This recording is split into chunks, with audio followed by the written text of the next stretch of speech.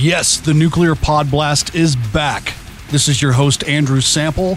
The first episode of 2023.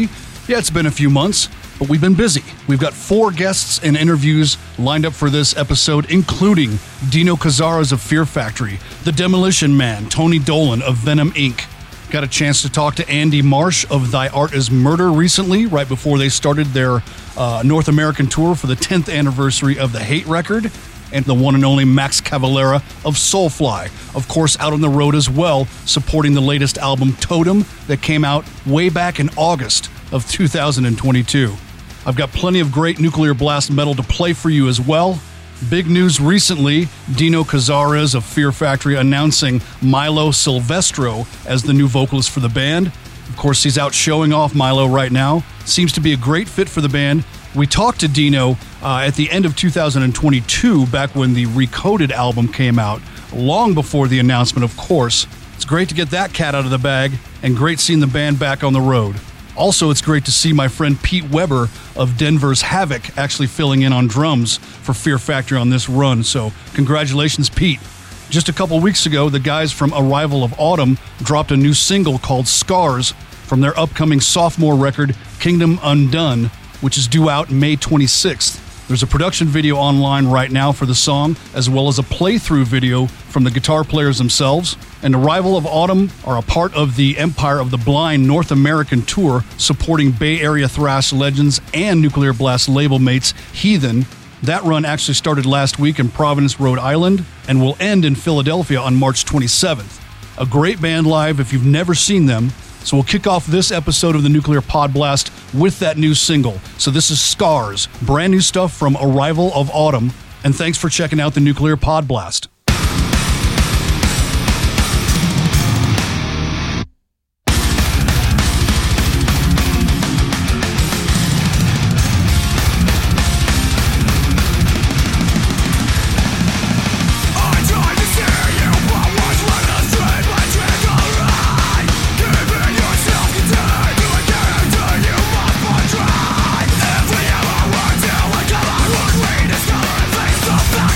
Just another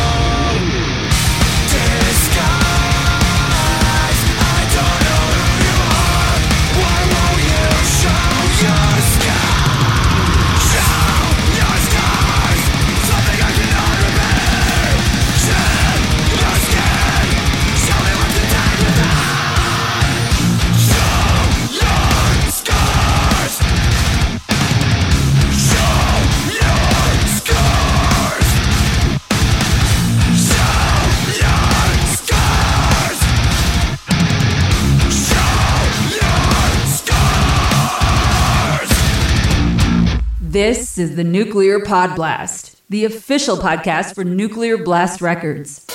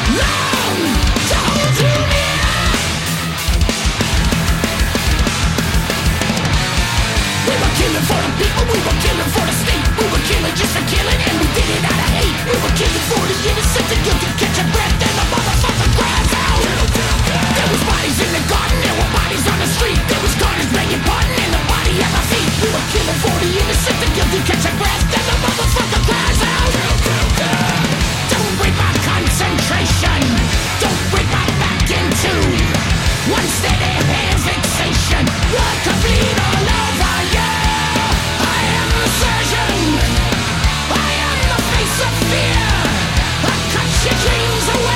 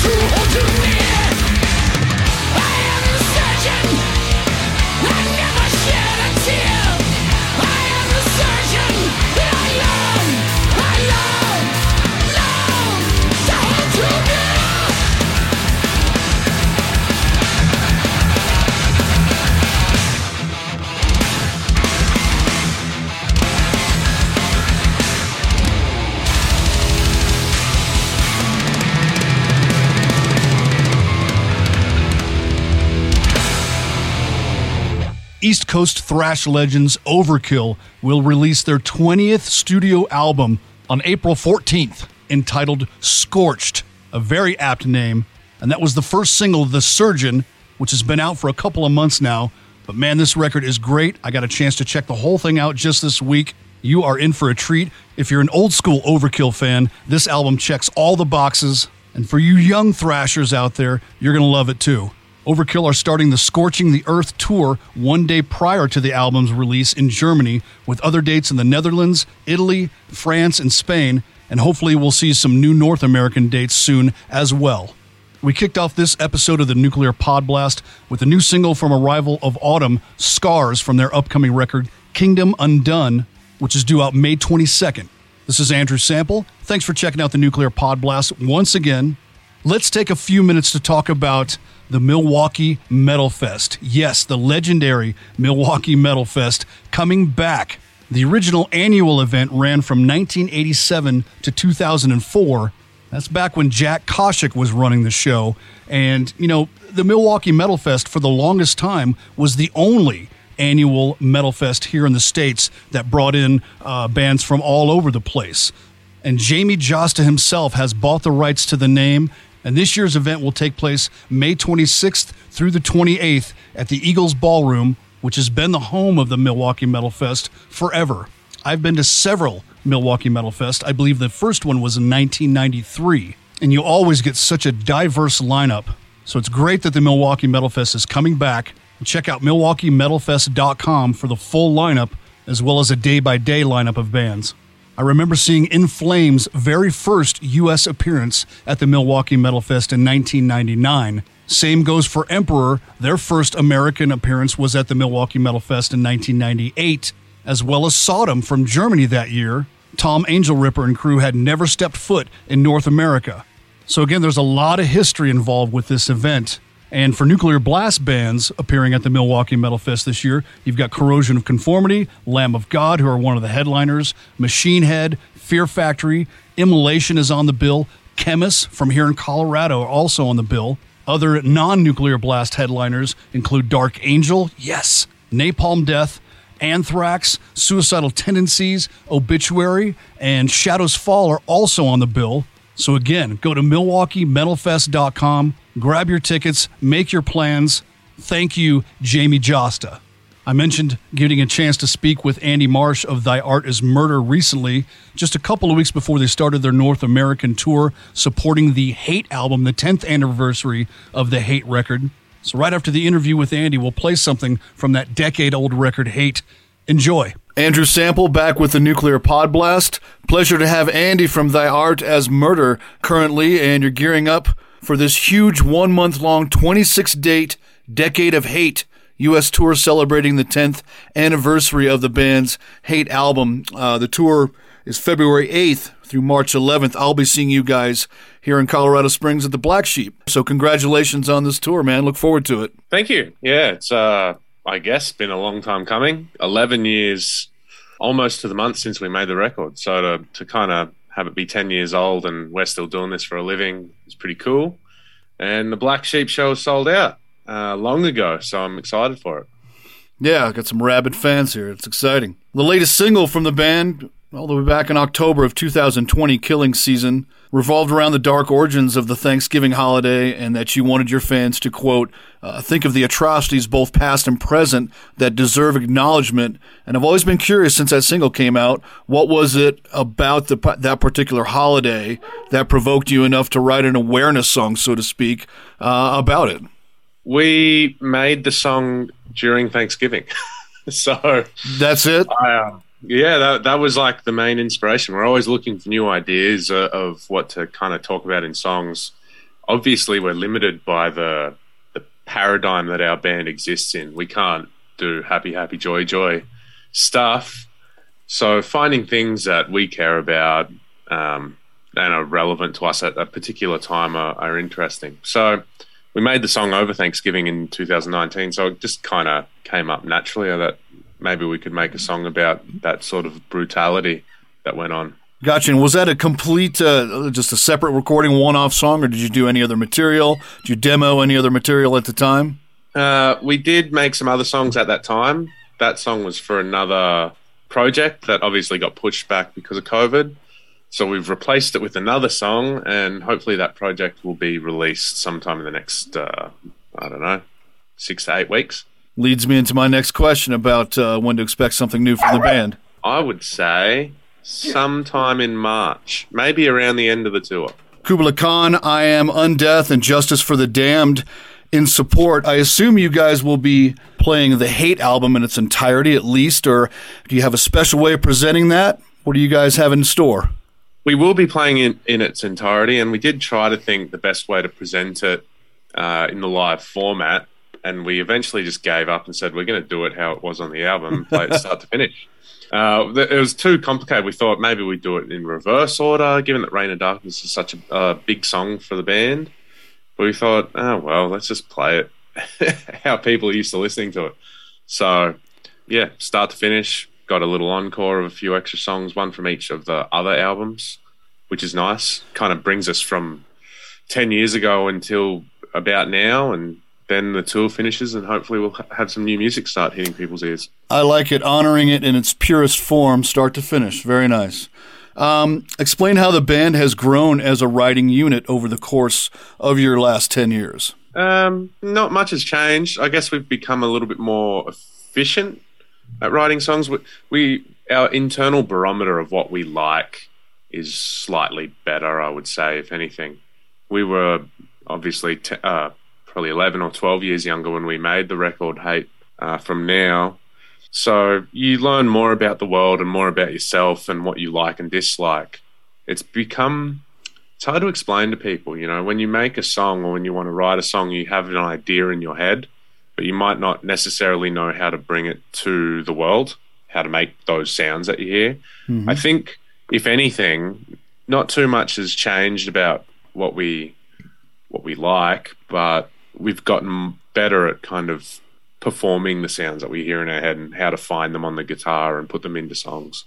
After 5 releases and touring the world, what is one of the most important things you've learned about keeping your mental health in check, while on the road or just dealing with the, COVID or everything that has transpired for the band over the last decade? I'm probably the worst person to ask about that because I'm relatively stable, I find, at least when I compare myself to my friends and peers and whatnot. And I'm a bit of I just work through whatever issues I have. I'd say that it's really good to spend some time outdoors every day, read a book, disconnect from the internet. I guess these are things that I just do accidentally in my day, so maybe I'm already regulating myself. I do like to go for a walk with the boys every morning on tour to find a coffee. I do like to read a book before I go to bed every night in my bunk on the bus. And I get to do what I love for a living. So it's, I guess I do have it pretty well. I don't have some annoying boss that's telling me what to do and stay back late at work every night. I'm my own boss, and I do have to work late every night. Well, as your own boss, your personnel has changed here and there over the course of the decade. Has there ever been any sort of a comfort level of stability with a lineup, or you just usually roll with the punches? I'd say that we've just been getting better at being our own little unit. The iteration of Thy Art as it is today is entering into its 14th calendar year, and we've had some of the same staff for that long also. So growing together with a bunch of people in a team for that long is pretty cool, I suppose. I haven't had like a regular job in those 14 years. It's just been this. So learning more about each other, our strengths and weaknesses, what gaps we need to fill by finding a new crew member or whatever, and how we can better put records together has been like one of life's great challenges, I think, but also one of the more rewarding things I've ever done. Well, Andy Marsh, Thy Art is Murder, I appreciate you taking a few minutes before, again, the U.S. tour just kicking off here in a couple of weeks, February 8th. Again, I'll see you guys here at February 18th in the Black Sheep of Colorado Springs. So congrats on the tour, and look forward to hearing some new material soon. No worries. Thanks a lot.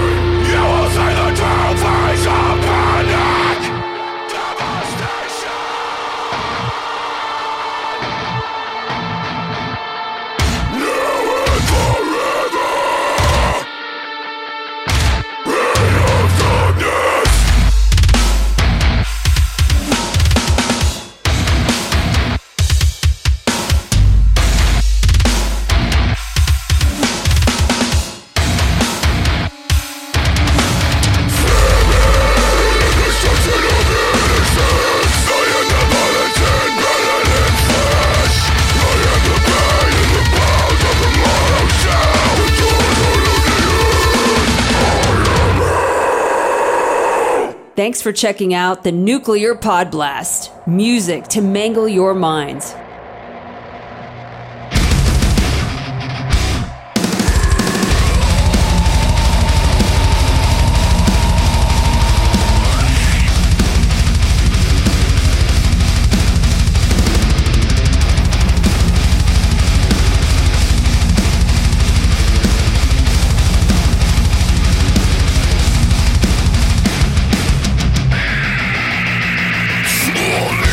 Your makers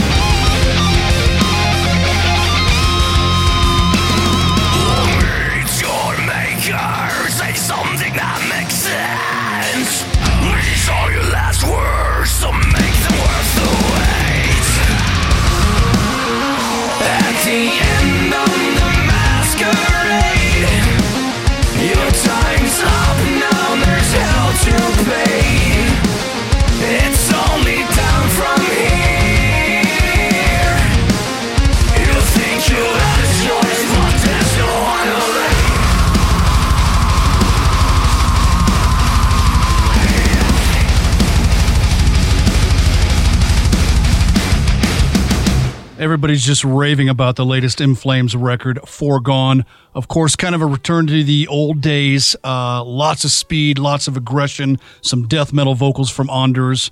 That track was Meet Your Maker. In Flames on the Nuclear Pod Blast. Thy Art is Murder before that with Reign of Darkness. That comes from the Hate record that just celebrated a 10th anniversary. And of course, the band was just supporting that record with a tour here in North America. I saw them at the Black Sheep here in Colorado Springs. Sold out crowd. The band was just awesome. And most of those shows on that latest run were sold out. So great to see Thy Art is Murder still pulling big crowds. Speaking of that In Flames record, if you go to shop.nuclearblast.com, you can get that double vinyl version of Foregone, as well as plenty of other goodies. I just saw they had the Septic Flesh Modern Primitive vinyl box set available, as well as the Torn Arteries vinyl box set from Carcass. If you're a big Machine Head fan, the Of Crown and Kingdom box set is available. I saw the Venom Inc. There's Only Black, 2 LP splatter vinyl, as well as a 2 LP splatter vinyl for the Halo Effect, Days of the Lost. You should probably head over there and spend some money. Shop.nuclearblast.com. Since we started the Nuclear Pod Blast a few years back, we've had Max Cavalera on the program a few times, and always a pleasure to talk to Max. Still such a dedicated and hungry metal fan and musician. He doesn't seem to take anything for granted. The fact that he still gets to tour the world and deliver metal to audiences night after night. That's what he lives for. That's what we all live for, right? So I'll play you my recent interview with Max here in a few minutes. But first, something from the Totem record. This is Filth Upon Filth on the Nuclear Pod Blast.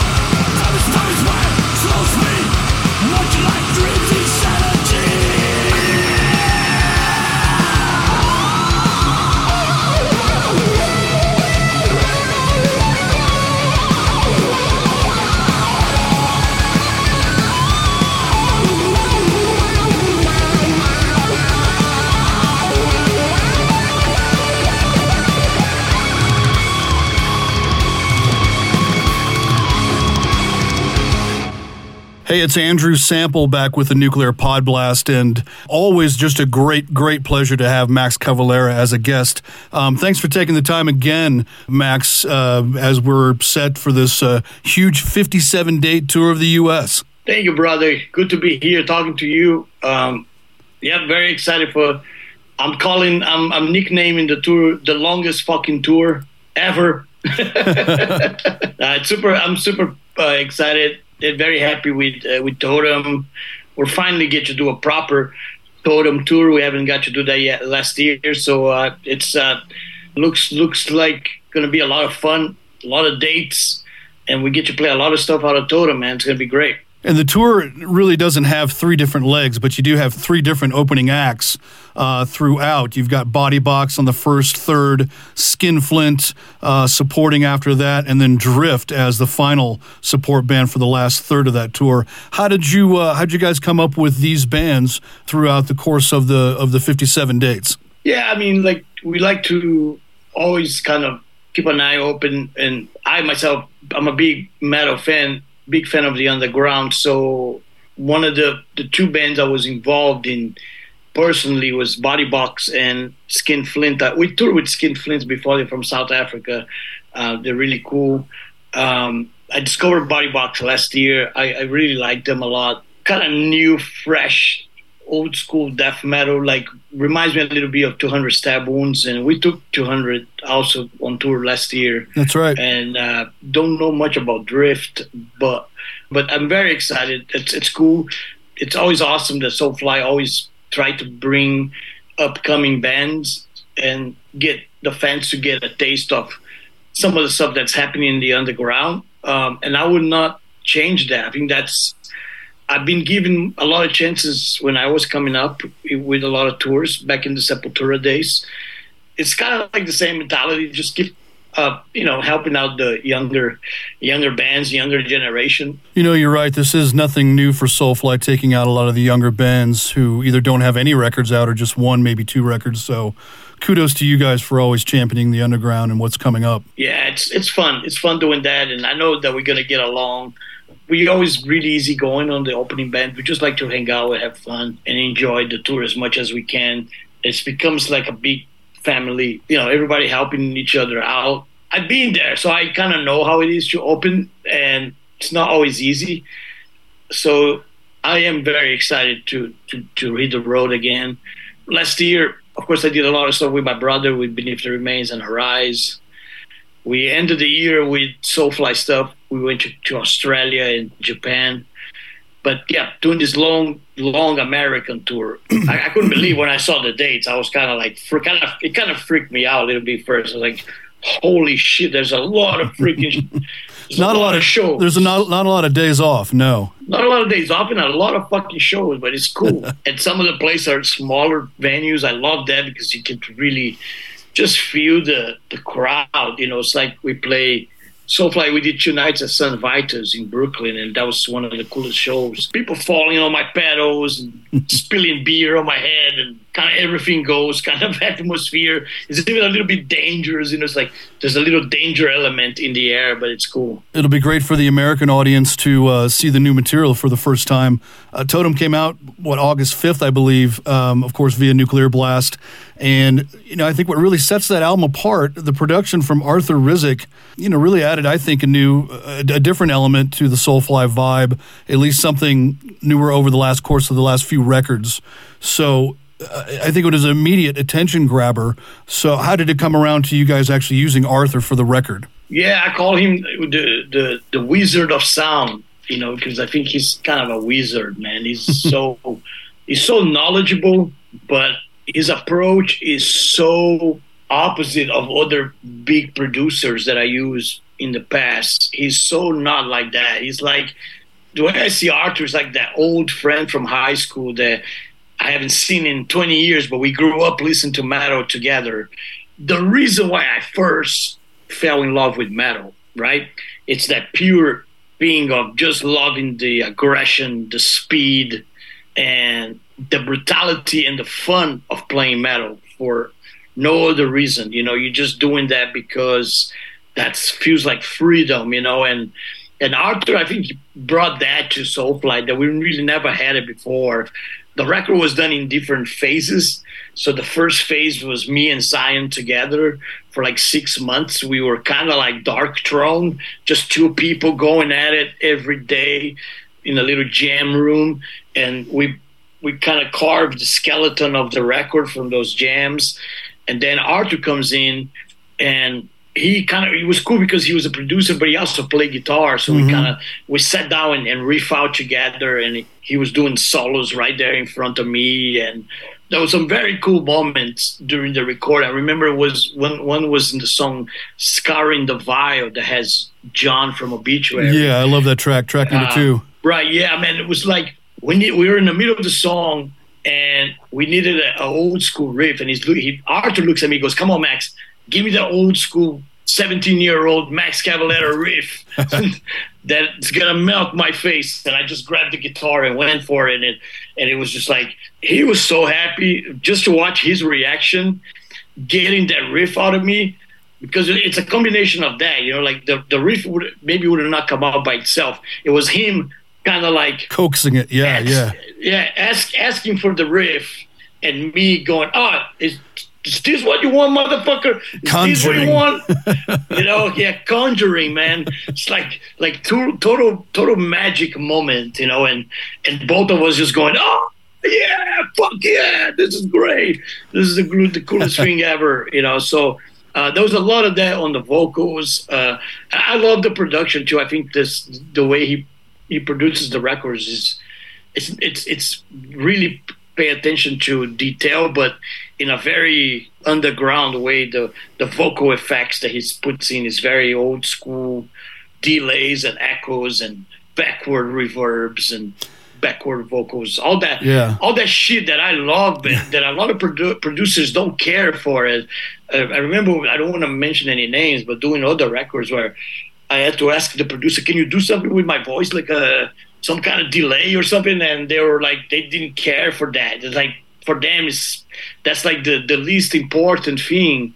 Where with Arthur, that was a huge thing. It was like, this is cool. This is what makes metal fun. It's like those little, dorky, very nerdy kind of things that only the fan of metal really get to enjoy that, but it's really cool. Well, the Totem songs are so deep and vast with style that it's only complimentary that you get a producer who can add that sort of touch here and there to kind of complement the deepness of the record. Yeah, and we kind of went for a lot of times where we started a song and halfway through the song there was, I don't know where this song is going to go. I have no idea. It's like, it's an open road. Like, it can go, there's 3 different ways this thing can go now. And it was cool to have that kind of, almost like an option to do whatever the hell we wanted with it. And there's one song, I think it was, it's in the song Totem, where I just told Zion, do a drum solo, And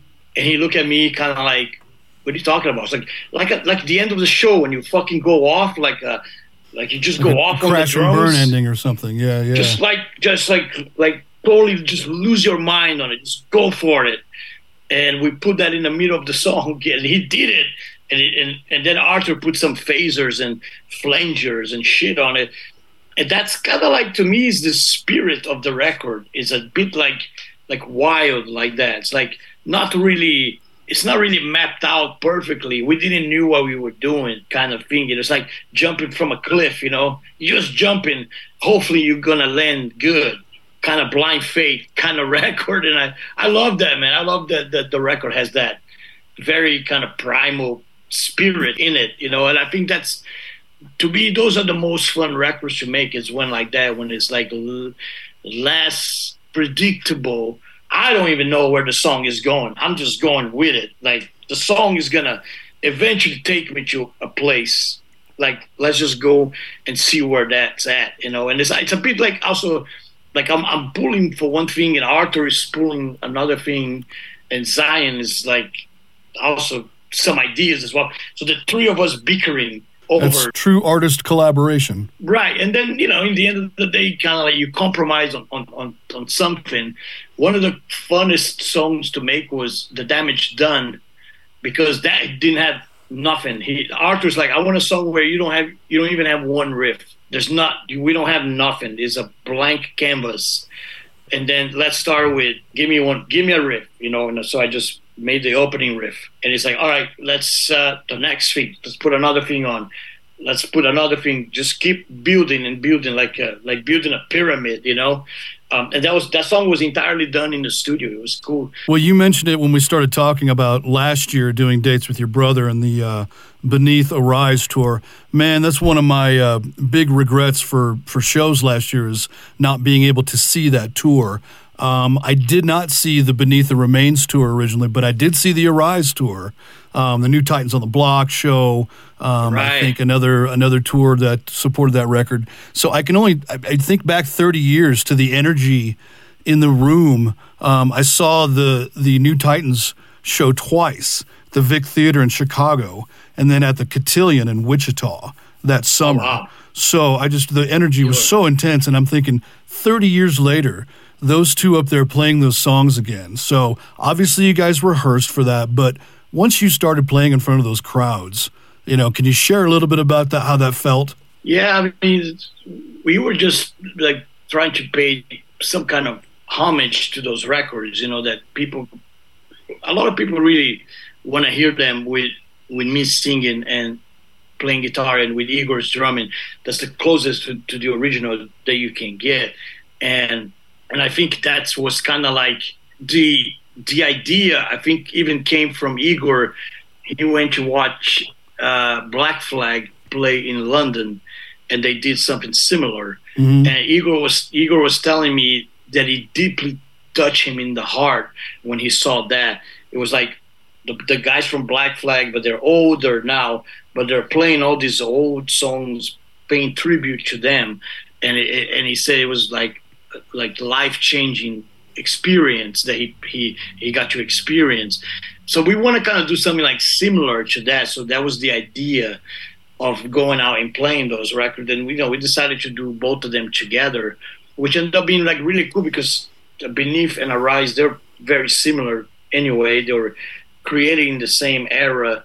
Mm-hmm. That it's got that death thrash element all throughout the whole record. Sure. You know, it's like borrowing a little bit from death metal and a little bit from thrash metal and putting it together. But I have to say, some of the best shows I played in a long time were those shows, especially the Maryland Death Fest. Something happened that day, man. I don't know. The stars must be lined up. But we had this immaculate fucking concert where you could not... If I wanted to fuck up, I couldn't do it. It was one of those... It's a perfect fucking set, a perfect crowd. There's guys from all these other bands watching us and losing their fucking minds. And after the set, everybody come to talk to us like, dude, I grew up with those records. The guys from Blood Incantation and the guys from Necrot and Full of Hell and all those killer bands are all there watching this thing, and it was a very memorable show. We didn't have time to play the whole set, so it was a little bit shorter, but it was just like one song after the other. I didn't even talk to the crowd. It was like, okay, I'm not even going to speak to the crowd.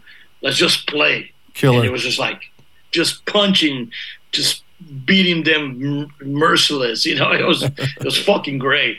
Like I said, at this point in my career, I think I'm so lucky that I get to do those two things. I get to experience my past stuff I recorded years ago that's still relevant and still fun to play. And I get to do new things like Go Ahead and Die and Killer Be Kill and Soulfly. You know, that's like the future, you know, present and future.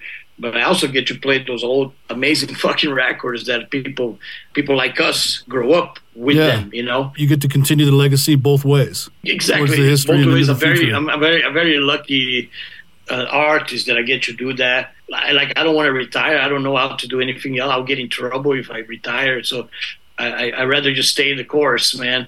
Stay making records, stay busy, and stay touring. That's the best thing for me. Well, it's 5 months old now, but congratulations on Totem, the latest Soulfly record, and the upcoming tour starts January 25th all the way to April 1st, 57 dates. I'll see you, I think it's March 10th in Denver, so look forward to saying hey to you there. And again, man, congratulations on just the momentum that you have from last year coming into this year, the new record, and look forward to seeing you on the road. Thanks, bro. And I want to thank all the fans that enjoyed Totem, and it was really a fun record to make. Looking forward to this year with this touring, a lot of touring on the table for us. Just happy to be alive, playing metal, which I love. That's what I'm here for. It's really comes down to that. Just being happy with what you have around, with playing with family and friends, and seeing the Soulfly fans everywhere. It just makes my day. It's really cool. I try not to take this for granted either. Talking to you and other musicians, so I feel the same way. Let's just keep doing what we're doing. All right. Take care, my brother. Cheers, dude. We'll see you soon. All right, man. Peace.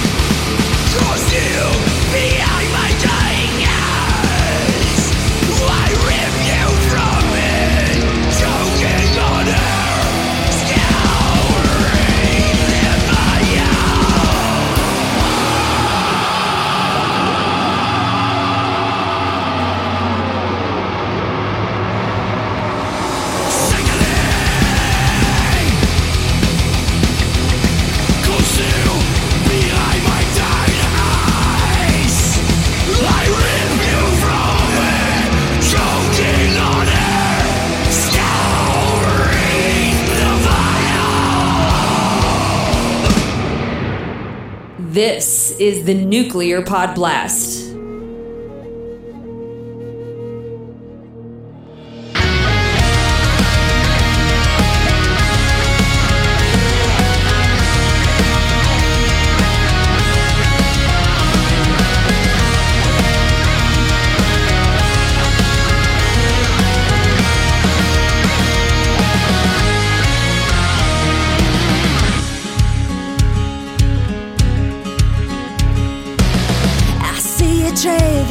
Leading back through centuries, I feel connections like the roots below the trees. Whatever tells me I know you from before. It feels like dying was just another door. I never care for the stories to tell. I never thought about heaven and hell. I just remember a life in the past, a life that I lost. It's like a reincarnation, saved from the dead. It's like a reincarnation, life takes us back. We'll be forever, endless as death. Reincarnation, my soul won't die. Watch me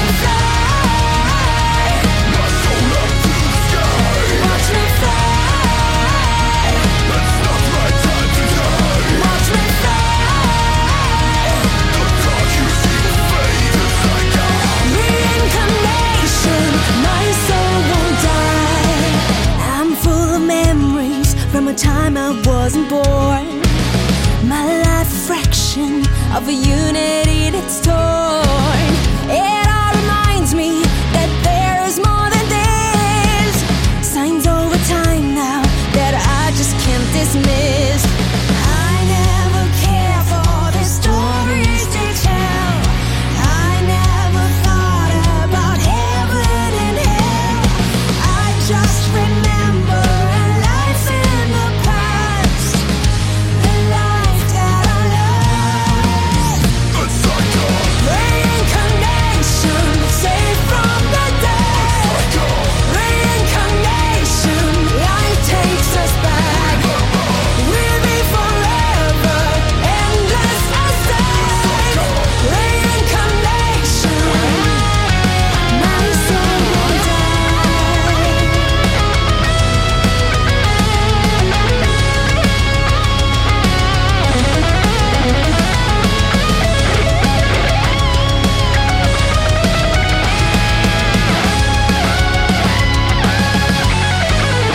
I never care for the stories to tell. I never thought about heaven and hell. I just remember a life in the past, a life that I lost. Reincarnation, saved from the dead. Reincarnation, life takes us back. We'll be forever, endless estate. Reincarnation, my soul won't die. Watch me fly. Watch me fly. Watch me fly.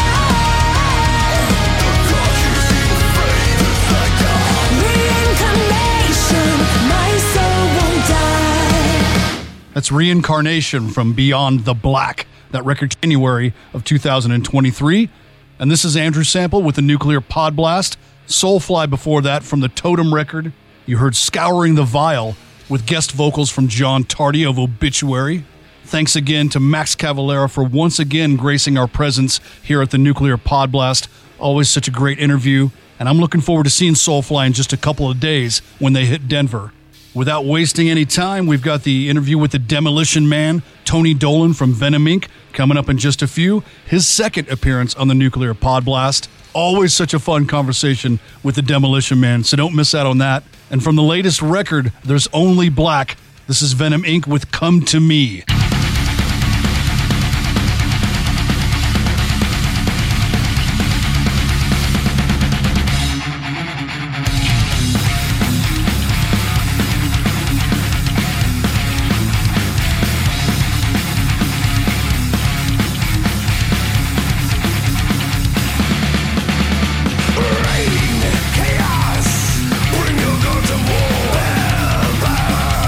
Where is your bloody oil?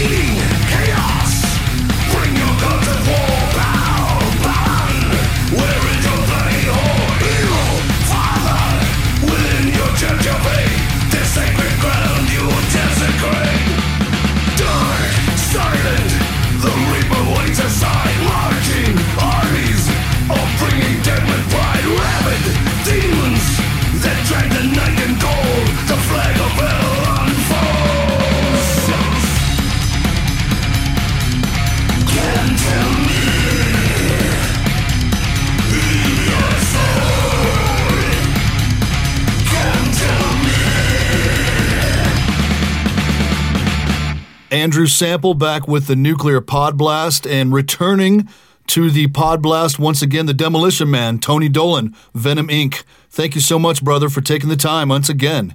Hey, thank you so much for inviting me. It's good to see you and hear you, and yep, it's all good in the world of black. How's the new hip?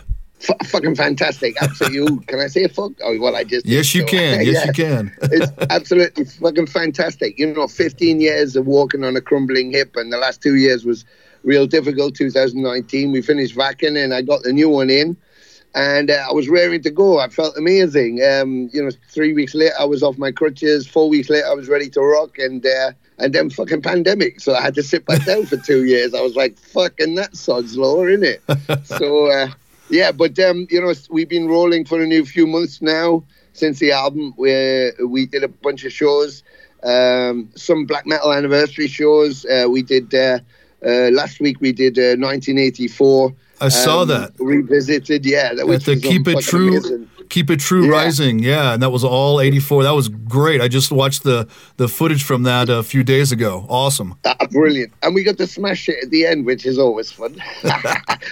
Nobody does that anymore, Andrew. Nobody smashes stuff up. So the kids were like looking at us going, are these guys mental? It was like, well, in the old days, everybody smashed it, but now it's too expensive, so nobody does.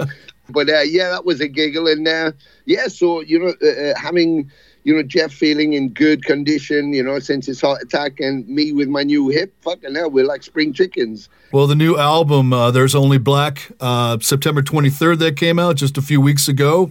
It's been 5 years since the release of Ave. Congratulations, number one, on the album, taking so long. I know it's a good accomplishment for you. It must feel great to finally have the album out, not just because of the length of time between, but also being able to finally put an end to all this nonsense with some fans thinking that this is just a tribute band. Yeah, absolutely. The whole idea, which was born in 2015, was I was asked to perform a show with Jeff as Empire of Evil, and then the promoter said, look, if Abaddon was there, would you guys consider doing like some classic songs, just a bunch? So, eventually we made it happen, and we did 5 songs, and that was it. We were going to walk away. Me and Jeff would carry on doing what we were doing. We had a new album we were working on, and it just went the other way. The fans, agents, promoters, everybody wanted a piece of it and said, would you come and play more shows? And so I thought, okay, well, Venom has such a rich catalogue. I knew Kronos was out there doing it, and I thought, well, it's not like them and us. I don't want to do that, but I'll just ask the fans then. So I started doing online socials and just saying, listen, if we played shows, what songs would you like to hear? And every single song, I swear to God, every single song we played was picked by a fan. Everywhere they asked us to go, I took us, the shitholes, the good places, the back of beyond places. It made no difference to me. I said to the boys, what's important is every fan that has a piece of Venom, regardless of who was in, when they were in, or what album it is, deserves to hear it live in front of them. And so that was my thing. And, for me, I knew I was going to be the one that would get kicked in the ass because you're not Kronos, no Christmas, no Christmas socks. Yeah, okay. But to me, it's not about that. It's about the music, And we played the 60-year-old guys who stood there crying, saying they felt like they were 16, and we played the 17-year-old kids who just lost their mind. They don't give a shit who it is up there. They just want to hear and breathe the music. And I think that that's what it's about, Andrew. They don't want to know the politics. They don't want to know who likes, who doesn't like. They just want to hear the music live. And so that's why we exist. And so, that whole, they're only this and they're a cover band, it's like blah, blah, blah. Yeah, that's just the politics. That's the propaganda being spun by people who are scared of whatever it is. But beyond that is the wider audience who aren't interested in the politics. They're just interested in it being live in front of them and having a piece of it. So that's what it's all about. This is fan-driven. It always was fan-driven. And if the fans didn't want to see it or hear it, regardless of what anybody on there throwing things, if the fans didn't want it, we wouldn't exist. We just wouldn't exist. So the reason we exist is because of that. the first album wasn't planned. John Zazula, Chuck Billy kind of edged us towards that, and eventually we conceded and Nuclear Blast took it up. But we didn't intend to do that. I just wanted to play live shows and play all of those great songs that people never were going to get to hear. Dead of the Night, Woman, Women, Leather and Hell, you know, all of that kind of stuff. Lady Lust, you know, all the songs that you would never hear Venom play or you never got a chance to hear.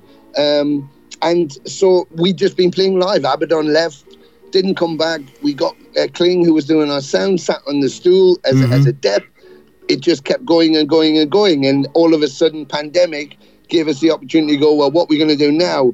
We can't play live. Well, we might as well start working on another album then. And that's how it happened, you know, so... Well, the first major difference with There's Only Black, you've already said, is of course Anthony's not in the band anymore. But those of us that saw the U.S. tour in 2018, we saw him play with the band right away, the War Machine. So his delivery on There's Only Black, I think, sets the album even further apart from the Ave debut. And it's not that he's playing, you know, a different style of drumming, but he seems to be definitely more of a precise player. I think he chooses his fills differently, and I just think that he has what he contributes has a bigger impact with the music overall versus the debut. Absolutely, I think you're right. I mean, on the debut, the issue we had was in order to do the demos, Jeff will program some drums in there, put a little bass line in, and then hand them out, so we can kind of hear where he's targeting, his accents, where he's trying to go. I don't like to work like that, but that's how Jeff does it. So I just scrap all the bass straight away, listen to the guitar, and then I start to play it to that. The trouble for Tony was, you know, he's old school. Tony wants to be in a rehearsal room, booting around ideas, and then in the studio, he can't work to a click because he's not so precise. He likes to move and he likes to be all together. But of course, the way you work these days, that wasn't going to be possible. So he really, really struggled. And I offered to help him. And Jeff said he would do, you know, video calls and guide him through even when he was in the studio. So I think Tony did the best he could. I really do think he did the best he could, but he just couldn't handle it, doing it that way. And the result was not good. And at the end of the day, the label and the manager just went like, we can't use that. You're going to have to do something. So Jeff tried to work with Tony to get other stuff from him, and it wasn't going to happen. You know, unfortunately for Tony, he likes all the bits that it involves being in a band except playing the drums. He finds that the most laborious thing. And what we needed was, we don't give a shit about the pussy, the alcohol, the fucking dope, the fucking rock star shit, the 5-star hotel. We care about the music. So we needed him just to be a drummer. So in order for us, at the time scale we had to complete the album, we had to bring somebody over from Germany who just worked on the digital kit that was there and made it sound more like a live kit. The difference is when you zoom forward to the new album, There's Only Black, is Kling is a machine. He's a drummer and he's also a sound engineer. He has his studio. So basically he got the tracks and it was like, if you feel it, play it. And so his whole performance is how he felt it. And the energy he put in boosted our energy, you know, because we're old fuckers now. He's a bit younger than us. So I think his input and his energy pushed our energy level up. And the result is the whole album because of that. So I think he inspired us to, you know, drive. And that's what should happen in a band. You know, I always push Jeff to be better than he is. He pushes me back. And we try and get the best out of ourselves, you know, because it's like training in a gym. You do 9 reps. You could do 10, but you get to the last one and you're fucked. So you just stop. But your training partner, if he's there, you're not going to stop. He's going to go, fuck it, and you're going to get that extra rep. Well, I wanted to ask also, obviously you and Jeff have taken care of the music writing for both records. Was the process of writing different for There's Only Black versus the debut? Yeah, I think so, because we hadn't planned the first album, Jeff is always writing riffs and he records loads of riffs and his hard drive's full of ideas. And I don't work like that. I kind of sit down cold on day one and I let the music happen. And then once I've done that, I let the music tell me what it wants to say. And then once it's telling me what it wants to say, it also tells me what the title should be. Whereas Jeff works in a much more methodical way. So, his sock drawer's really tidy. Mine isn't.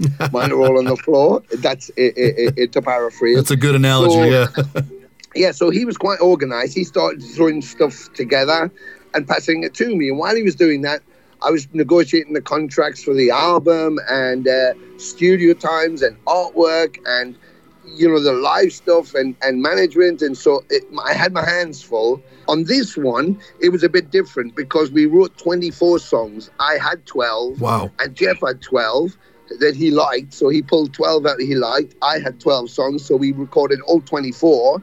And then from that, we picked the ones that we thought would work in the theme of the album.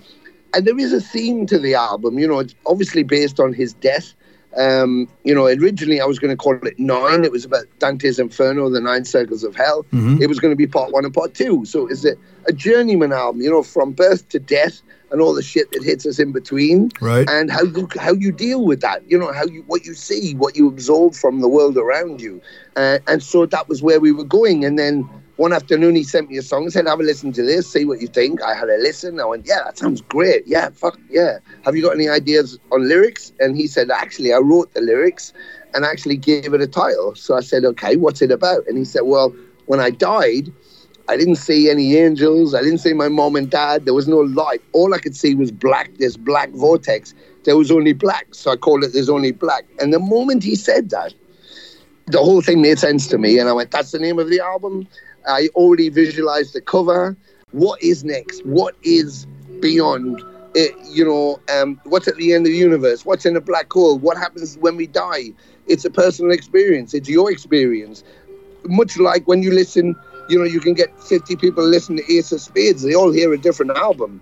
It's the same album fundamentally, but you experience it differently because it's an emotional attachment we have to music.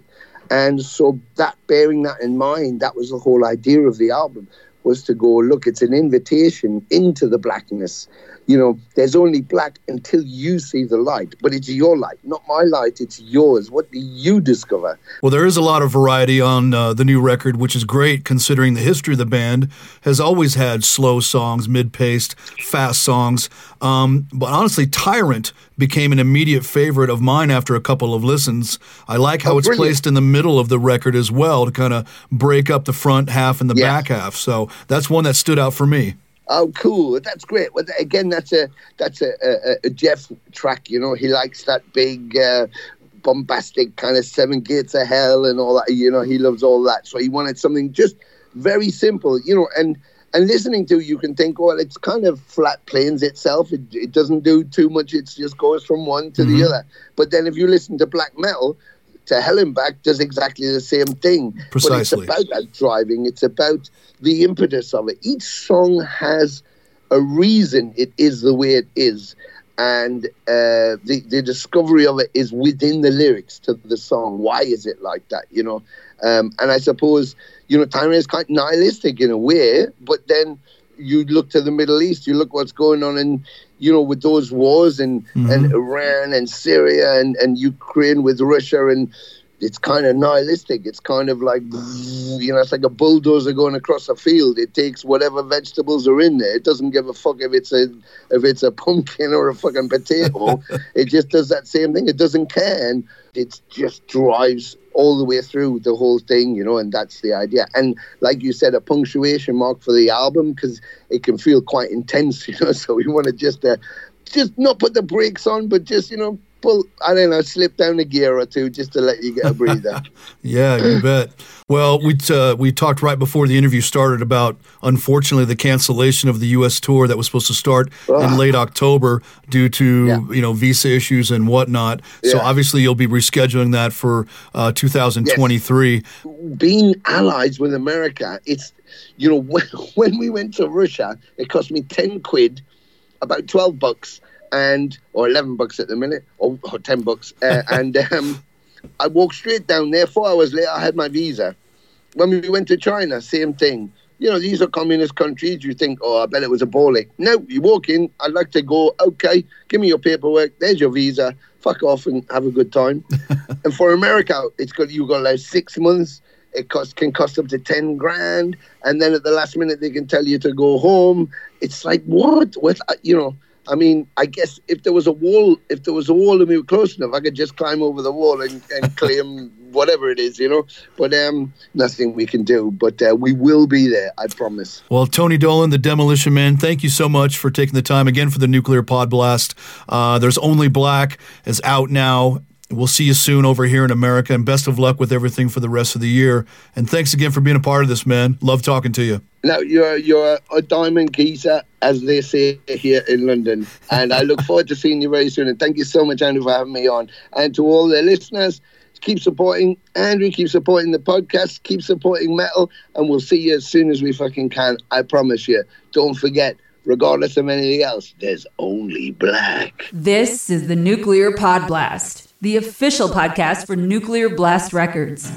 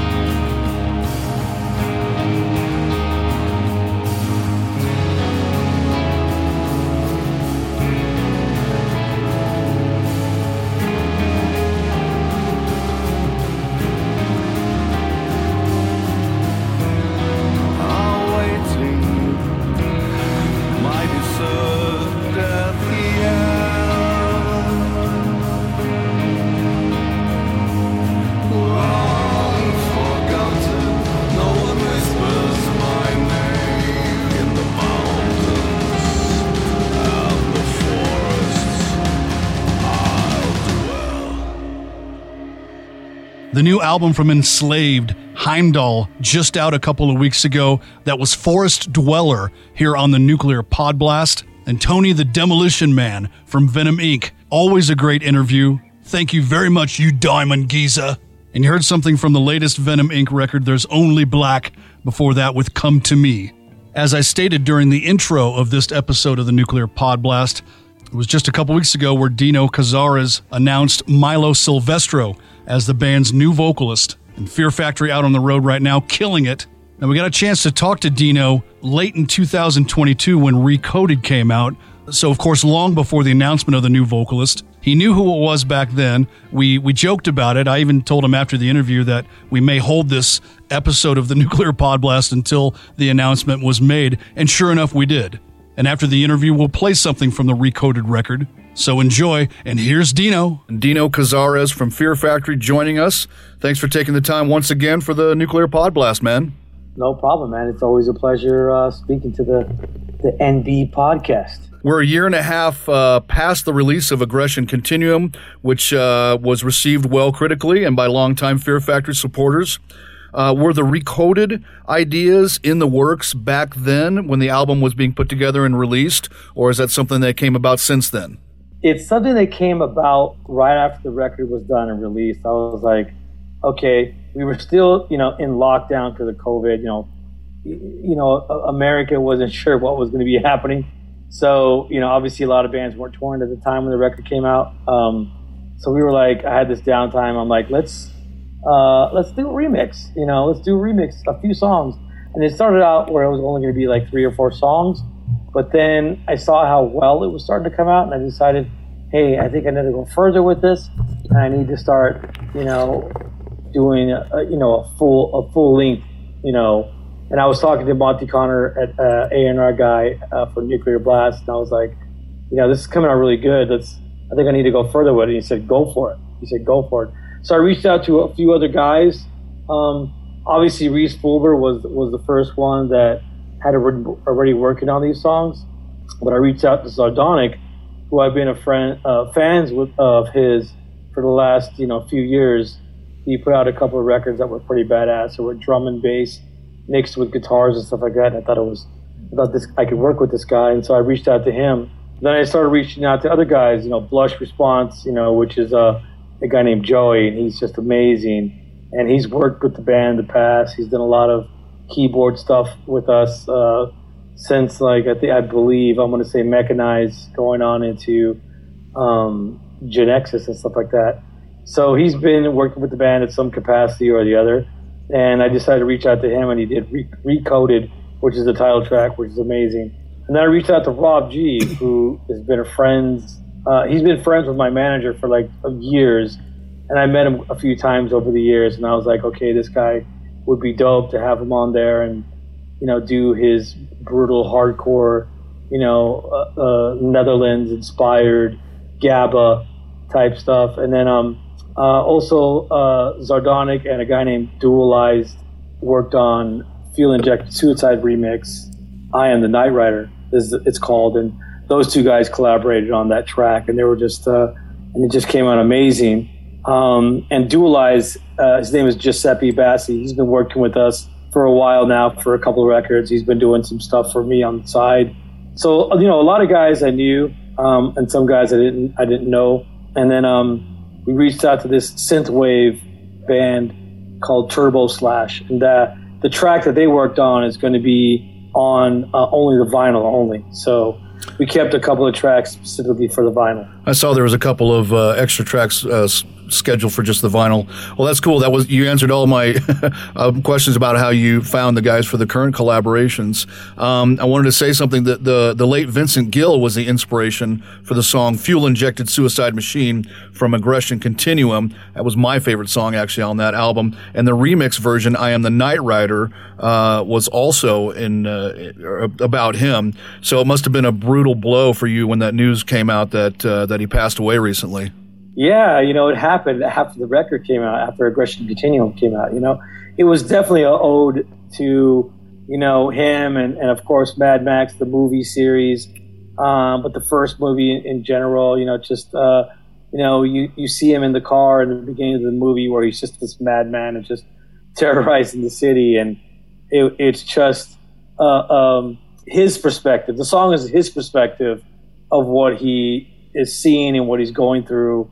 When we did the remixes, it was like I wanted to bring more of his dialogue into the remixes, and you hear it at the end as well, the very end of the song. Ask the toe cutter, he knows who I am. I'm the Nightrider. So there's some more dialogue of his in that song. Obviously, remixing of Fear Factory music is nothing new, but what makes the album Aggression Continuum your choice for this as opposed to, maybe an older or even classic Fear Factory release? Well, first of all, the record is amazing, Aggression Continuum. I decided that it deserved, so remix is kind of like what we did way back with Demanufacture and Remanufacture. Demanufacture is such a classic record, and Remanufacture also became a classic remix album as well. So I kind of wanted to do something like in that sense, but bringing in new DJs, new guys like Zardonic, who's really good in drum and bass. But there was one track in particular called Worthless, where it's completely out of his genre, because he's more a drum and bass guy. But I reached out to him. I said, "Hey, look, we need a synthwave track. Can you handle it?" And he's like, "Well, it's not really my forte, but I'll give it a shot." And then he started working on it, and then it started to come out, and it was amazing. And I was like, so we worked on it a little bit together, and then boom, it was like one of the final songs that was completed for the album, and I was like, that's perfect. It came out great. So it's definitely a standout track, and I'm glad that we got to do it. So there's different elements that are on this record compared to some of the previous remixes that we did. You know what I mean? I was going to ask, when you start working on collaborations like this, do you give any sort of blueprints or guidance, so to speak, to the remixers, or is that something you just like to let them have full reign of what they're doing? A bit of both. Like when we did, like I said, when I was telling Zardonic, hey, we needed a synthwave track, I was just giving him direction of kind of like what I was looking for, and I sent him other songs of other bands of examples of what I was looking for. Okay. So he was able to, get into that mind frame and work on something that was really cool. Reese Fulbert, song Path to Salvation, which is a Purity remix, I was like, hey man, do something like, like something that you would hear in an industrial goth club. I said, go for something like that. I go, do something like you were doing in Cyberpunk, because he worked on that. Mm-hmm. He worked on that soundtrack for the video game Cyberpunk, and so I said, do something in that style. So I was giving people some direction. Yeah. Shifting gears, the debut Fear Factory album, Soul of a New Machine, which is such a landmark release, not just for the band, but for metal in general, just celebrated its 30th anniversary back in late August. Now, when the band was putting together the album, recording it back then, did you think at all that you were going to, in a sense, reinvent the wheel for extreme metal at the time? No. I knew we had something killer. I knew that we had something amazing.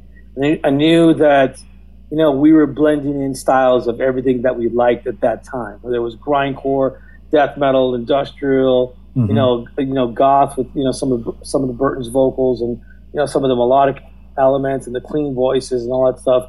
I knew that we had something going on that was special, right? But at the same time, I knew that we were, exposing this type of style to a lot of people who weren't really used to a lot of the clean vocals. Because, we were, because being on Roadrunner, we were tagged in with all the death metal bands, all the Obituaries, sure, and all the Suffocations and all the Deicides. So we were right in the middle of all that stuff. So fans of those type of bands weren't necessarily into the melodic vocals. So, the same thing that we were getting shit for, the melodic vocals, was also the same thing that made us stand out. Absolutely. And so, and so that really helped us. And then all of a sudden, 1983, we released Fear is the Mind Killer, which was basically techno, rave, industrial, electronic, mixed with the heavy, brutal vocals with heavy guitars. Now, we're not necessarily the innovators for that, but we were definitely exposing that to a new, to the genre that we were stuck in which is at that time was grindcore death metal. So we were exposing that to them, and that was new to a lot of those fans and listeners of Fear Factory. And they were like, what the fuck is this? Yep. So a lot of people were really turned Myself off. included. I was like, what is this? Yeah. And then all of a sudden, Demanufactured came out, and it just hit. It was a combination of Soul of a New Machine and Fear is the Mind Killer, and we were able to really hone into our style and really developed who we were, right? And solidify what we were about. And then boom, it just gelled, and it just, I believe it opens a lot of people's eyes to, you know, what Fear Factory was about. You know what I mean? Absolutely. We always were innovators, I think, with each of those first 3 records where, you know, there's a thread that is woven through those albums, but you changed for every one of those releases. So that was admirable at the time to take, you know, kind of a ballsy step with each of those records into different territories. Well, you know, at the time we had nothing to lose. We're like, hey, we had no fans. You know, a lot of people, nobody knew who we were. So we had nothing to lose. So we just went balls out on everything. We just like, fuck it. Let's throw everything in the kitchen sink on these records. And then if people like it, then they like it. If they don't, then we're happy. You know what I mean? We weren't making any money at that time. We didn't have anything. Right. So we were just happy that a record company was giving us money to make this art that we called Fear Factory. And boom, we just went with it. And we were just like, fuck it, this is sick. You know, and all of our friends and everybody who was around us at that time was 100% behind us all the way. And just having that confidence from your close friends and family, you know, really drove us to create this art. And of course, you know, our fans grew and grew and grew, and people really understood and really got into the band and sound and the concepts, you know, and what we were about. And then, you know, it was overwhelming to see, you know, the response that we got worldwide when Demanufactured came out. Right. Well, I lived in LA working for Century Media and Nuclear Blast at the time when Obsolete, you know, was released, and you know, you guys always had the respect from the LA underground. Even when your sound developed more into a little bit more of a commercial realm, everybody still backed Fear Factory, and everybody was always pushing for your guys' success. So that was something that was I don't want to say rare, but it was just amazing to see the scene always were supporting you guys. Yes, we did have a lot of you know, we started out in the backyard scene, you know, just playing backyard parties. You know, we started there. That's where we started. And it was really cool because during Soul of a New Machine was probably the first time that we actually played a club in Los Angeles. It was the Roxy. That was the first club show that we had, and that was like early 92. And all the backyard kids that were there, that was there from the beginning, you know, seeing us play, you know, in people's backyards. There was this one time where I was playing this show, and we were on the concrete, but in somebody's driveway jamming, and then I stepped on the grass that was wet. And I was like, I got a little shock. I was like, holy shit. So even way back then, like one of our first shows, you know, and then, you know, a few, you know, we released a record, and then boom, we got to play the Roxy. Boom, all those kids and fans that we had all came out and supported us, and we were like, yeah, this is cool. Very cool. You know, one last question. I know you announced recently you guys are going to go on tour with Static X, I believe, in February, and you're going to hold off on announcing the vocalist until right before, and I think you're going to release a single right before the tour as well. Are you starting to get a little bit of or have you started to get some backlash and some negative response from fans who have been holding out for so long for this news? Well, we've been getting, but it comes from a good place. I've been getting a lot of negative reaction, but it comes from a good place because they're just passionate. And they want to hear the new singer. They want to hear, you know, how he sounds and blah, blah, blah, blah. And I get it, even though some people are like, what the fuck? What the fuck's the music? You fucking said this. You fucking said that. What the fuck? You know? And so, but it comes from a good place. So I'm very happy that people are still passionate to hear the music, and I can't wait to get something out there, you know. Yeah, and you'll be able to support the aggression continuum songs finally on the road as well. Yes, you know, we're doing the support slot for Static X, It's going to be a great tour. It's going to be 42 shows across America. And, we can't wait. Can't wait to get out there, and can't wait to fucking play in front of everybody, man. It's been a while. No kidding. Can't wait to see you guys again. Dino, that's all I had, man. I appreciate your time for taking the time for the Nuclear Pod Blast. I can't speak this morning. And sorry about the noise if you hear that. There's some construction actually going on outside my house today. How fitting, a little bit of machinery going on while I'm talking to Dino from Fear Factory. So thanks again, man, for taking the time. Congratulations on Recoded, which just came out yesterday, to be exact. Yep. And we'll see you on the road soon. And I want to say thank you to all the fans out there who supported Fear Factory for the past 32 years. On Monday will be our 32nd anniversary of Fear Factory existing. On Halloween. And on Halloween, yep. And it's been an amazing ride, and I can't wait to go even further. And I want to say thank you very much for your time, and thank you very much for that killer poster in the background. Got to have something besides me to look at. So is that James Mansfield? It is. So yeah, she's beautiful. Well, cool, man. Dino, thanks a lot. We'll talk to you soon, okay? Thank you, man. Have a good one. Yeah, you too.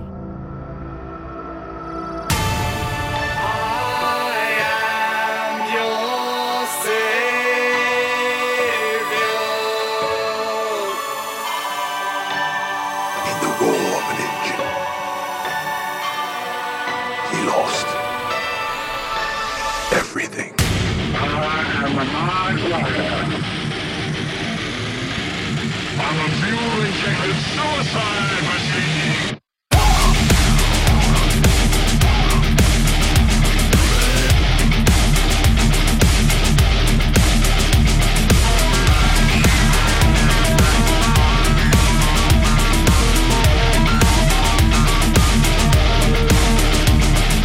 This will be my last confession. I will never stop resisting. I have lost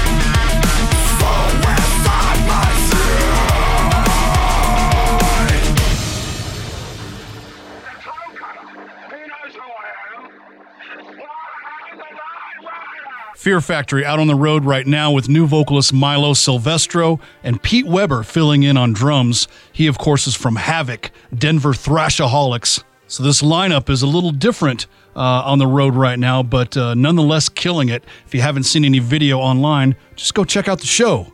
This is Andrew Sample for another edition of the Nuclear Pod Blast. Thanks so much for sticking around. We'll have Bobby Blitz Ellsworth of Overkill on the next edition of the Nuclear Pod Blast, so look forward to that, as well as some other guests. And to close out this edition, we'll do something from the reissued Dead Again record from Typo Negative. Yes, Nuclear Blast has reissued the Typo Negative classic Dead Again. The new version has plenty of additional tracks, including some great live stuff. And if you're a Typo fan, you can't miss out on this. And this is Halloween in Heaven. Thanks for listening to the Nuclear Pod Blast.